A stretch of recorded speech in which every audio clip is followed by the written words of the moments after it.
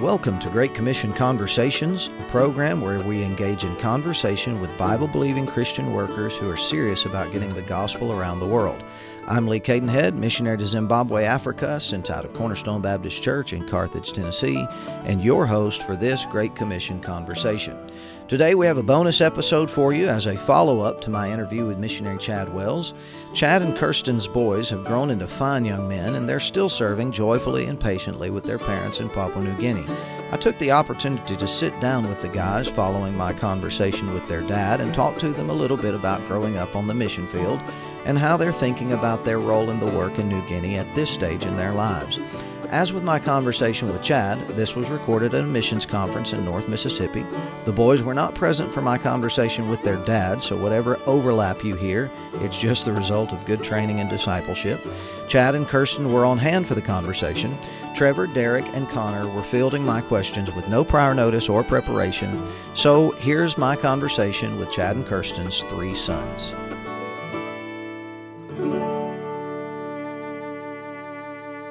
Thanks for sitting down with me, fellas. I'll get you to introduce yourselves here at the start.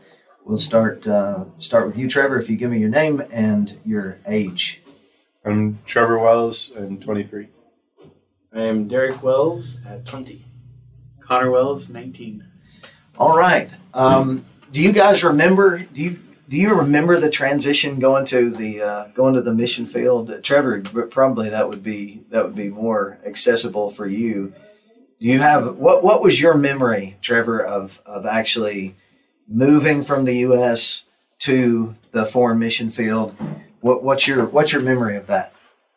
Well, I have some specific memories about being in the States. And then I've got specific memories about being in New Guinea. But I guess I don't really have that transition period. I don't really remember it as being weird or anything.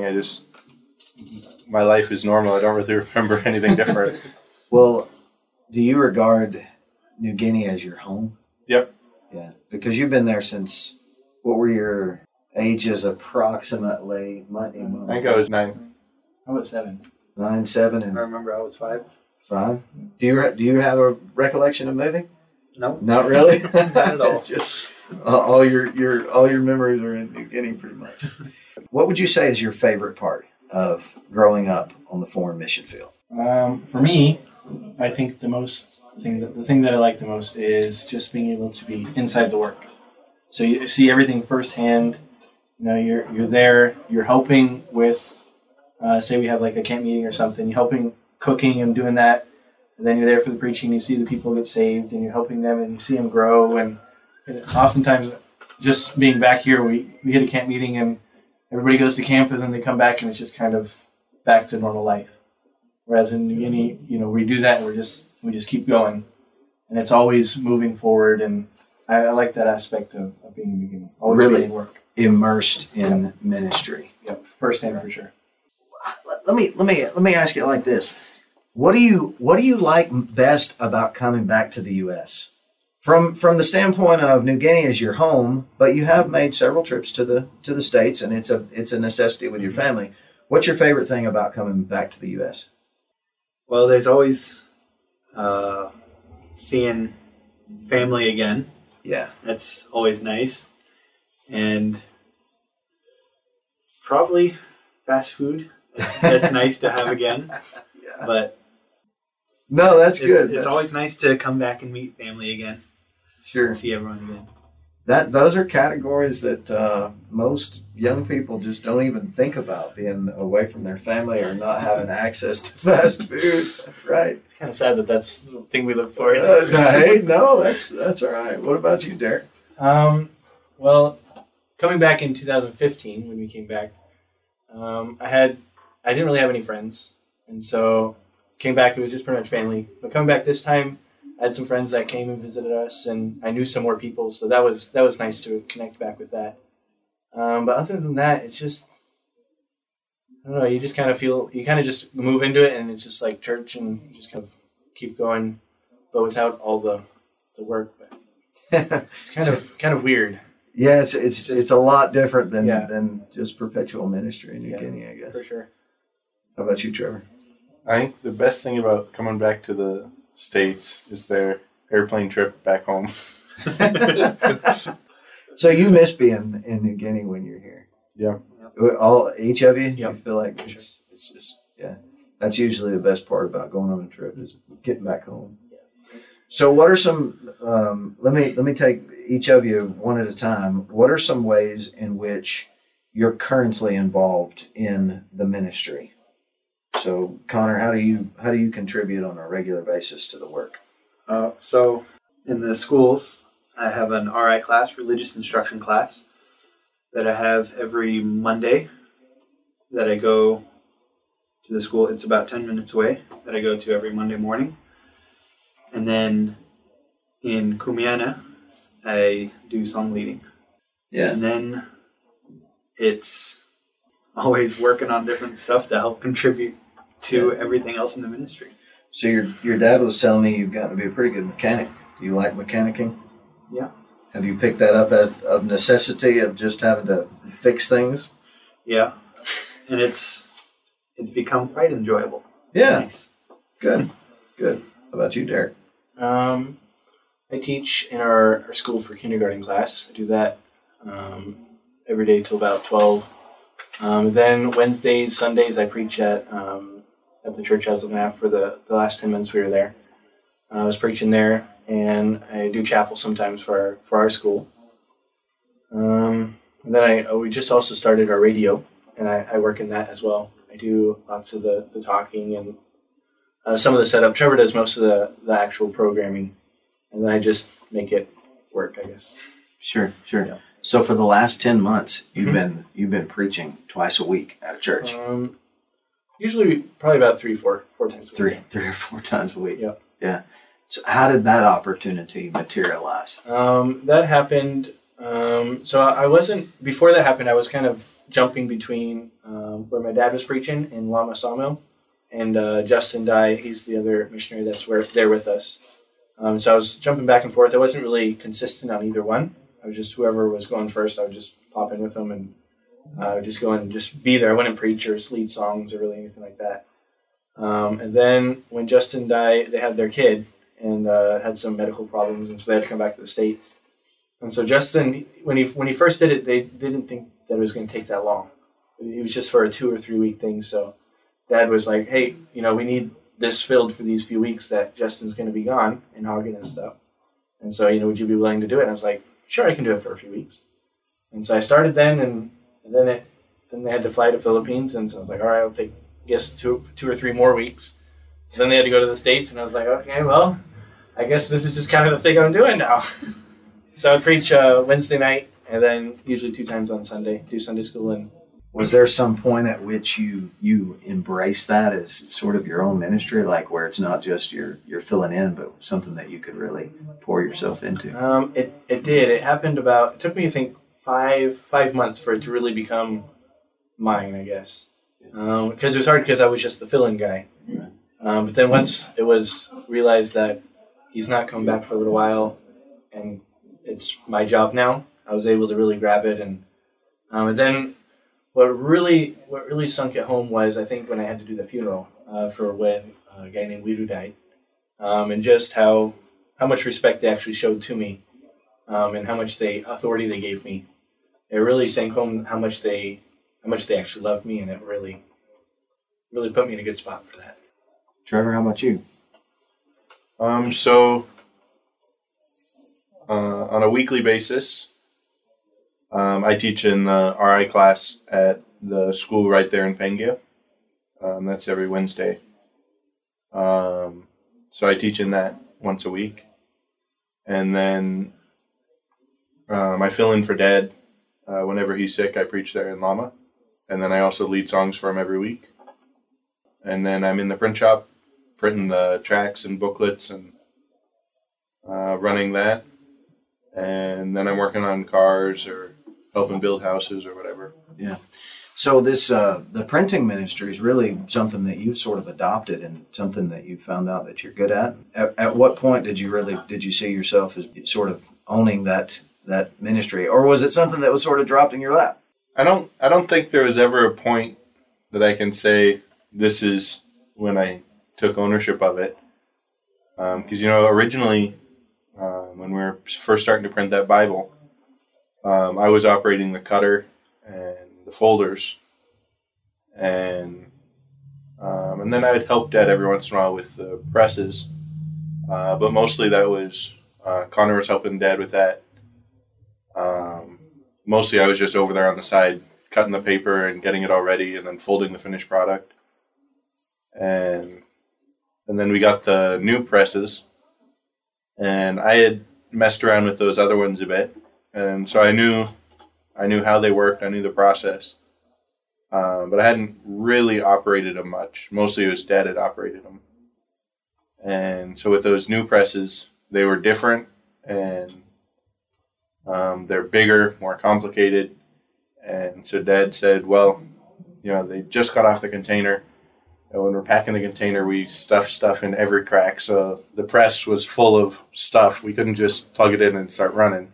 So I had to take it all apart and get everything out. And so Dad said, yeah, go ahead and get that and get it all set up and figure out what's different about it, what we need to actually do to get it running. And so I just learned it, trying to get it all ready and fixed and anything that broke in transit. And so I just kind of... Almost by default, yeah. It became yours by virtue. It wasn't something that was a decision. It was just something that's just how it happened, and just went from there. The father's master plan. So I've been keeping up with you boys for years through the prayer letters and the many ways in which you all have contributed to the ministry. And I think this is one of the unique things about, and probably it's similar for a lot of missionary kids. You guys, it seems like your whole life has virtually been, you've been immersed in ministry. Mm-hmm. And it's just what you know. And have you guys ever struggled with the idea of calling with your part in ministry? Is that even an issue? For me, it's not. My thing, that the way that I think of it as is, so Dad was called, and so I'm kind of just by default I'm in that, and I figure I'm where God wants me. So until He shows me otherwise, then I might as well stay where God wants me. Absolutely. Because if I need to move, He'll show me. Amen. So Absolutely. That's kind of where I'm at personally. Sure. Sitting on the side, doing nothing, watching everyone work is kind of boring. Yeah. It's Yes. Might as well be doing something. Sure. How do you think your family has made these kinds of things enjoyable? It seems like your family enjoys serving the Lord, even right down to things like overhauling an engine or building a building. It just seems like you guys are good at it. You just do what you do, and you seem like you have a good attitude about it. How do you think that? Well, I guess I should start by asking you. Do you enjoy what you do? Yep. Yeah, for sure. I like to stay busy. Sure. Doing nothing it goes against every fiber in my body just to sit there. Yeah. So how do you think your parents have made these things enjoyable, or is it just you can't really conceive of it any other way? I don't really know. It's just how it's always been. Yeah. Yeah. That's the way it is, and so that's what it is. And then it also helps when you have lots of other people coming in, and they're saying, how great it is, and what you guys doing is amazing, and it kind of opens your eyes to be like, hey, this is actually kind of cool. So visitors to New Guinea have helped to encourage you over the years to see your usefulness to the Lord. Is that what you're saying? Yeah, when we have pastors or even young guys come and like we had 2 young guys that came and they didn't know how to really do anything. They finished school and all this, but They didn't actually have any practical knowledge. And so Dad would send Trevor or me or Connor and be like, go teach him how to do this or make that. And we would do it, and I don't know, it's just kind of that factor of them like, I don't actually know how to do this. How do you do this? And just because we're in the ministry and that's what we do, and they don't because they're just doing school and going to baseball games. And so with that said, and I ask you this in recognize or believing that that each of you are mature enough to field the question and answer it honestly. But with limited exposure to the States, but some exposure through periodic furloughs, have there been times growing up on the mission field in New Guinea where you felt like you were missing out on something in the States? Have you ever struggled with discontentment in your heart about not having a more traditional sort of teenage American experience? Not really for me, because that's just how it is, and so I've never really thought of it. I just kind of go about my life. I stay too busy to think about that stuff. I don't know. Good. I think the only, because it's kind of just we're always staying busy, but I don't know that I've ever really struggled with it. But the only thing that I've ever thought would be, that would be kind of nice, is because I love reading and I love history and science, and so sometimes I think it'd be nice to be in a place where you've got ready access to whatever you want to find out. You've got the library right there. You can go look up anything, learn anything. And sometimes I've thought, what it would be like to grow up with that. But then now, we've got internet there in the bush. And so now I can do that. I can look up and learn whatever. And I also have more hands-on knowledge that I don't think I would have had. So it's not something I ever struggled with because I can see both sides of it. Sure. But there were times where I was kind of like, I wonder what it would be like. That's really interesting because you guys experienced something that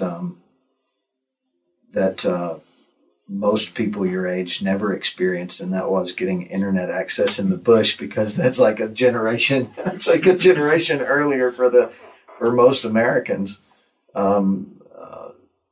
There's no doubt in my mind that the development of your character was better served by some of the experiences that you've had, the limited exposure to some things, and then, as you say, you've developed skills that that would have been much more difficult to acquire on the level that you've acquired it here because of just simple necessity. What are for you guys? What are some of the more difficult pressures that you face on the foreign mission field? Be it living conditions, spiritual pressures for you personally. The living conditions and all that. That's just normal. Yeah, because it's what you've known. Yeah, so it's not like it's a hardship because that's just the way it is. The power goes out all the time. It's not a big deal because that's the way it is. So I don't think, it's just the way it's always been, so it's not like we can say, it's really bad or really good. It's just life. Sure.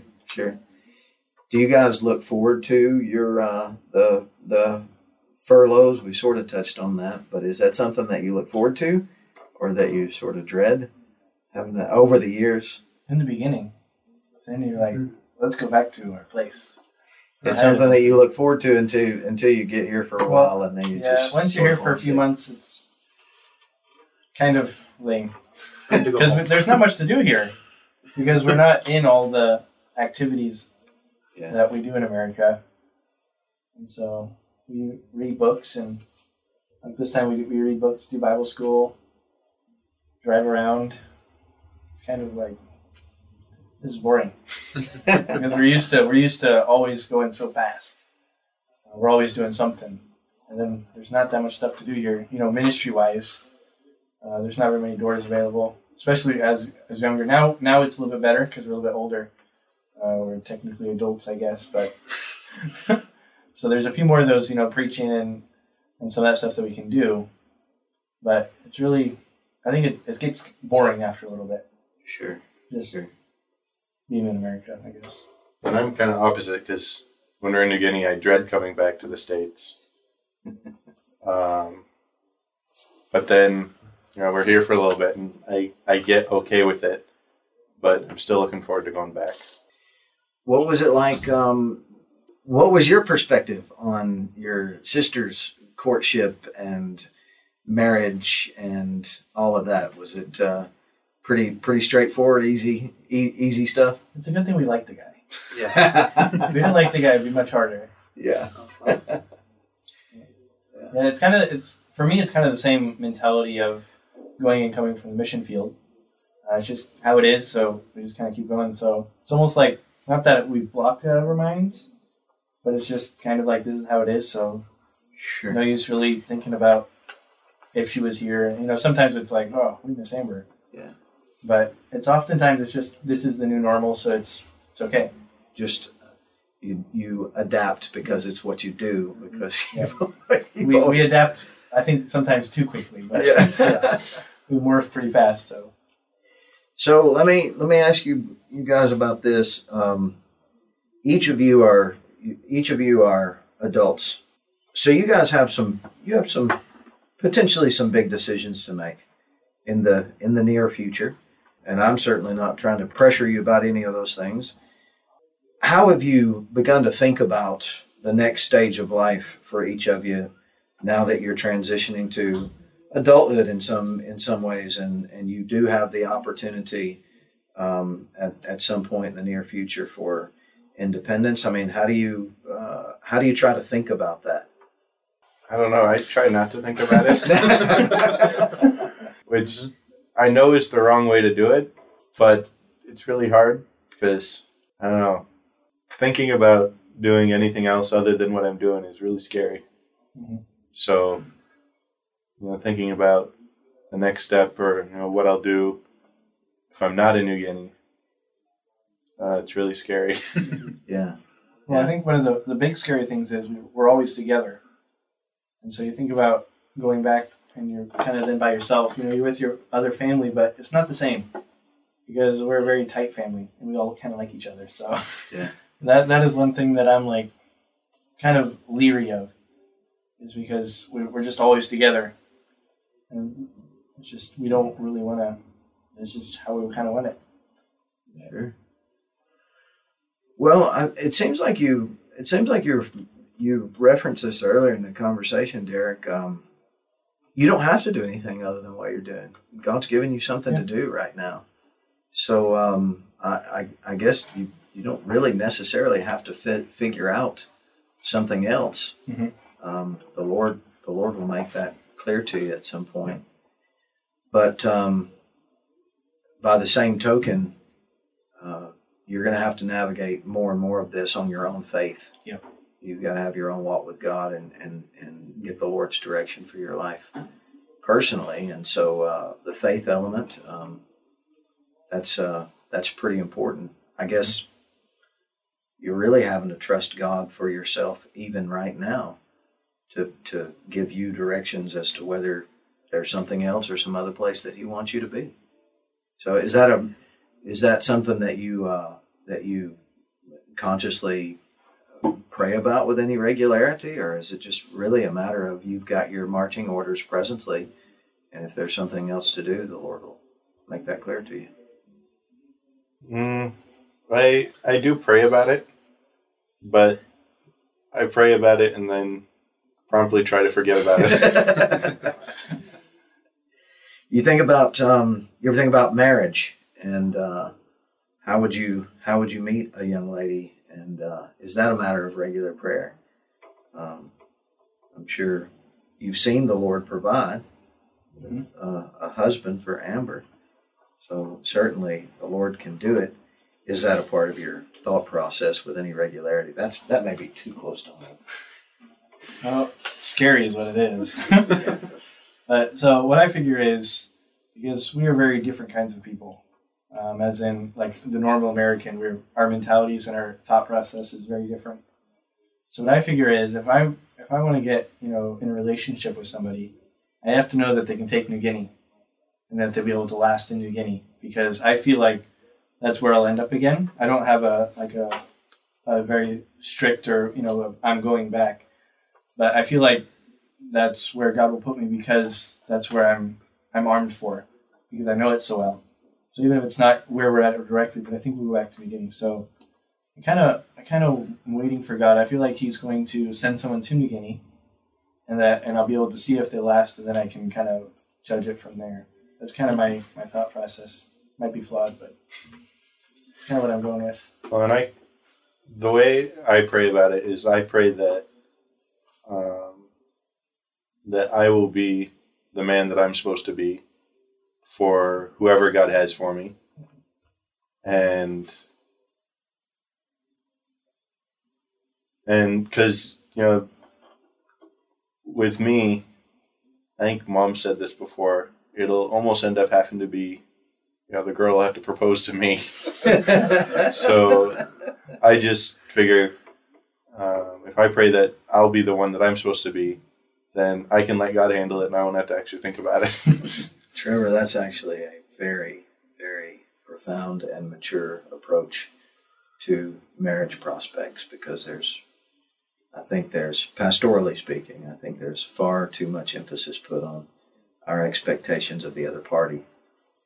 Whereas if we will make the one thing that we do have control over, and that is being the kind of person that would be a good husband, good father, etc., that the Lord will take care of the part that we don't have any control over. So I really appreciate you relating that, and I think that I believe the Lord will honor that the mentality that you have. I don't think it's something that fretting over it wouldn't profit anything. Being busy and faithful, doing what God's given you to do right now. The Lord got Adam a wife when there were slim pickings. What are some of the most difficult things you've been through in New Guinea? Maybe a scary experience, a close call, or something that was a real challenge for you. So there was a time it was me and 5 other guys that I think it was me and 5 other guys. We were going to preach in Yungli. That was before we started the church at Lama. So we were still looking after the church at Yungli. And Dad was sick, so it was something that one of the preacher boys was going to preach. I was 5-6 years ago. So I was still doing some teaching at the school and stuff, but I wasn't actually doing any preaching yet. So we went there, he preached, we did the singing and, finished up church, and we were on the way back. It had kind of rained for maybe an hour or two right at the end of the church service and kind of while we were on the way. And then there's this one kind of a hill going down. It's one of the steeper sections of the place we were driving. And this other drunk guy, he was just coming up really fast on my side of the road. And so I drove into the ditch and he swerved past. I mean, it was really close. But then I overcorrected trying to come back onto the road. And we swerved a couple times, almost went in the other ditch, but then we ended up rolling down that mountain. I think we ended up rolling 3 times before it finally stopped. And the one guy who was in the back playing the guitar while we were driving, and we stepped out of the front windshield. The car was on its side. We stepped out of the front windshield. He was still holding his guitar, and I had a cut from some glass on one of my knuckles, and one of the guys, he had a knot on his head. But other than that, none of us were actually injured at all. That was the Lord's protection. Nobody was wearing seatbelts. Wow. Yeah, none of us were wearing seatbelts. The one guy, he's playing the guitar while we're rolling this car. And yeah, it was pretty scary. Mm. And I don't like driving still. Oh, really? Yeah. Derek, didn't you break up some kind of fight recently? Did I imagine that? No, that was when in Kumiana when that guy died from the house fire. the older gentleman named Wiru. So he died, and so Dad sent me. He said, "You're taking care of the church, so this is a church problem, so you need to go fix it." And so the problem was, it was a bunch of family members. They were accusing each other of not looking after Wiru as good as they should have, and in reality, none of them actually did anything except for one guy. He was taken to the hospital and trying to get medicine, but he left for one night to go to one of his other relatives died, so he was going over there to pay his respects, and he died the one night that he wasn't there. And so then they blamed him, and so then he's like, "I'm the only one that did anything here." And so then actually they got into a big fight, and so I had to jump in between this family, stop them, pull them apart, and that's really when I figured out how much respect they had for me, because I was pretty scared. They had some sticks that they were throwing around, and people were throwing punches, and I didn't get hit. I was pretty close the one time. It's one of the church ladies actually almost punched me. It was bad. She went for her. It was her husband's brother. So she was gonna punch him right in the face, and it was going right for me instead. So I was able to dodge out of that one, so I didn't get hit. I was thankful for that. But I was able to stop that one. I was able to then preach to them all and tell them all that they didn't do anything, and I laid into them a little bit. Afterwards, I thought about it. I was like, man, how did I even do that? And then why did they even listen to me? Because it's just a big family. I'm the outside guy. But because they had seen me, preaching there, and I was the missionary. I was their missionary, even though Dad's the actual missionary. But because I had been there, so they thought of me as the missionary. Amen. And so that's God gave me that authority, I believe, and made the lesson, and I was able to break that fight up. And a few of the guys actually came back later and said, we were wrong. Thank you for helping us out. So it was really encouraging. It was very scary, but then very encouraging at the same time. Were you guys looking on? I know there was another incident where your dad was sort of in the midst of a pretty sketchy situation. There was a bush knife that was involved in the melee, if I recall correctly. Were you guys present for that? Were you on looking? We were all in the house, peeking out, seeing if Dad was going to get killed. Yeah, that was what was that? That was on the way to Kumiana. It was Topeka's house, wasn't it? No, that's a different one. Was that That was another one. Who is that? This has happened more than once. The really bad one was There was that one too. just once. Yeah, The not so bad ones a few times. A few times. With the prisoners, then that was. The really bad one was once. Yes. What was that? That one was when. So we have our back property. We don't have the complete land, but we have it in the process, and everybody knows it's ours. But these police guys and some other people down the road from us, they want it. I don't know why. But they really want it. They're wanting to build that Yeah. prison there, but according to New Guinea law, you can't build a prison within a certain amount of the populated area, and so it's illegal to build a prison there. But they wanted it, and we had it, so they're trying to take it. So they came in. They were cutting down all the trees and just hacking at stuff and yelling and screaming. It's a bunch of prisoners. There's 2 guards there.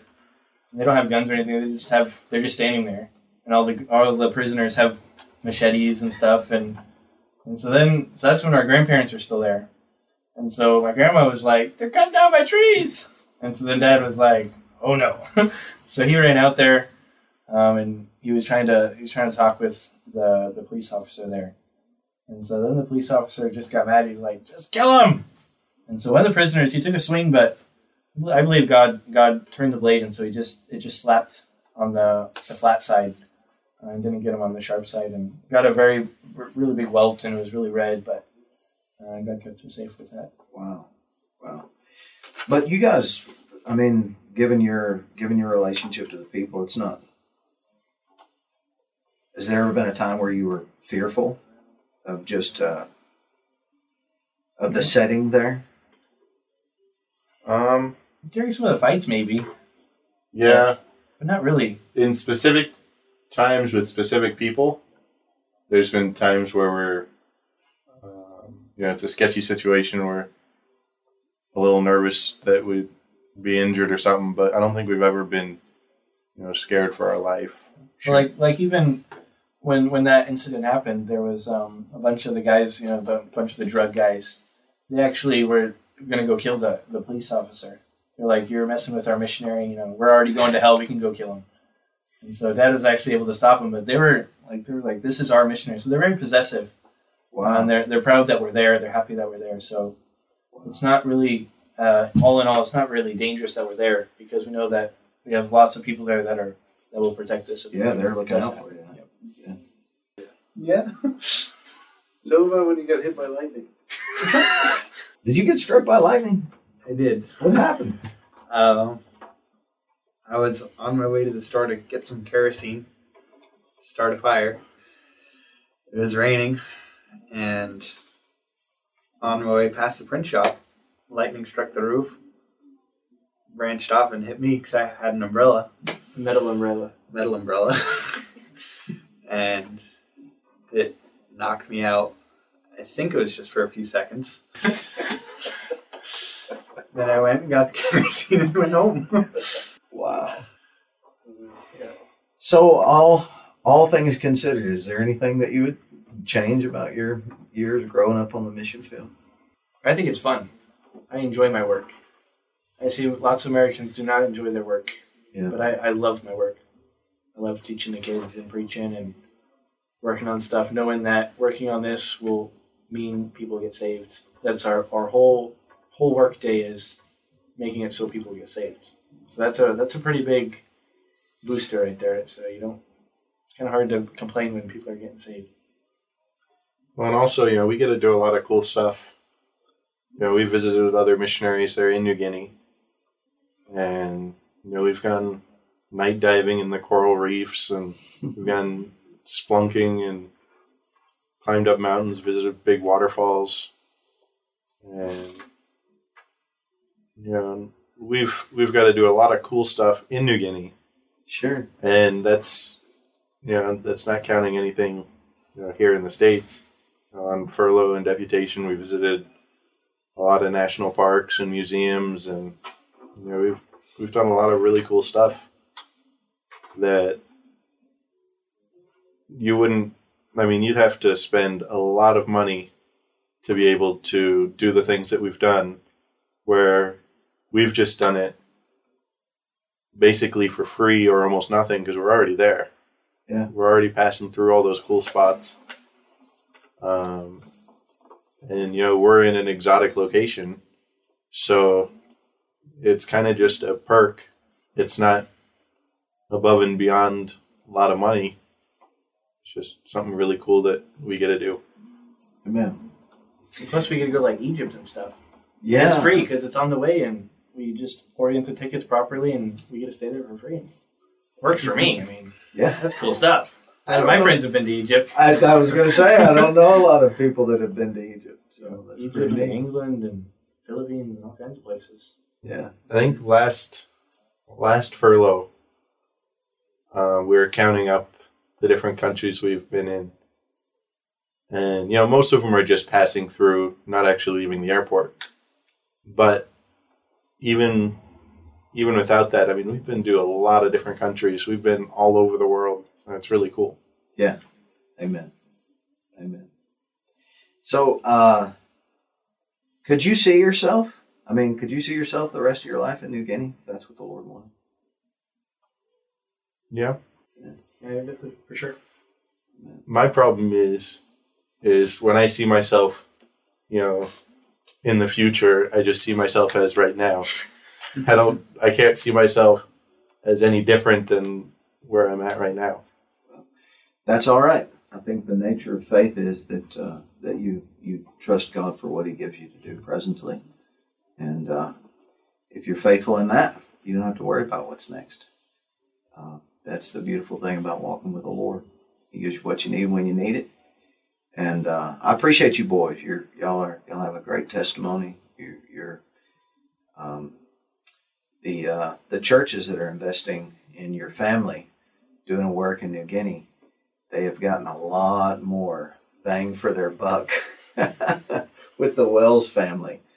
than just about any missionary family that I know of because of your labor. And I know that's got a great deal to do with the spirit and the mentality of your parents. But you guys you have cooperated and had a good attitude and had a submissive spirit to the Lord, and that's made all the difference in the world. I sure appreciate how the Lord's using you there, and look forward to seeing how He's going to use you in the years to come. Any parting ideas, words of advice for other MKs?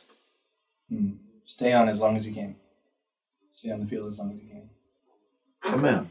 Lots of kids leave too early. They're not ready, and they come back to the States, and all the worldly things just kind of jump out at them because we're very sheltered in New Guinea. So that's why I feel like I'm not even ready to. I come back for the year or so, even with my family, and it's I don't like it. I like New Guinea. Sure. Too much other worldly influences in just everyday life. So I think for other missionary kids, try and stay as long as you can, and you'll be able to get stronger before you come against more things of the world. Yeah. Man. Well, and it's just as much or more of a spiritual fight there, but it's the fight versus a brand new, off-the-wall fight that you're not ready for. Right. We're very mature in some ways and not in the others. Yeah, and it takes wisdom to recognize that. So, and know your limitations and what you're ready for and what you're not ready for. God will tell you when it's time. Amen. Your feelings, don't trust those. Right.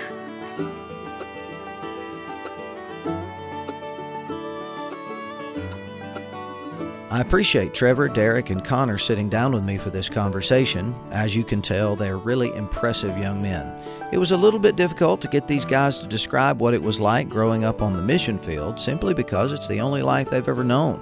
What would be strange, primitive, or exotic to you and me is just life for them. I did gather a few quick takeaways for prospective missionary parents. For one, go early. It's much more difficult to adapt to a foreign field when you've become acclimated to life in America, and it may be more difficult the older you are, especially for children. Stay busy.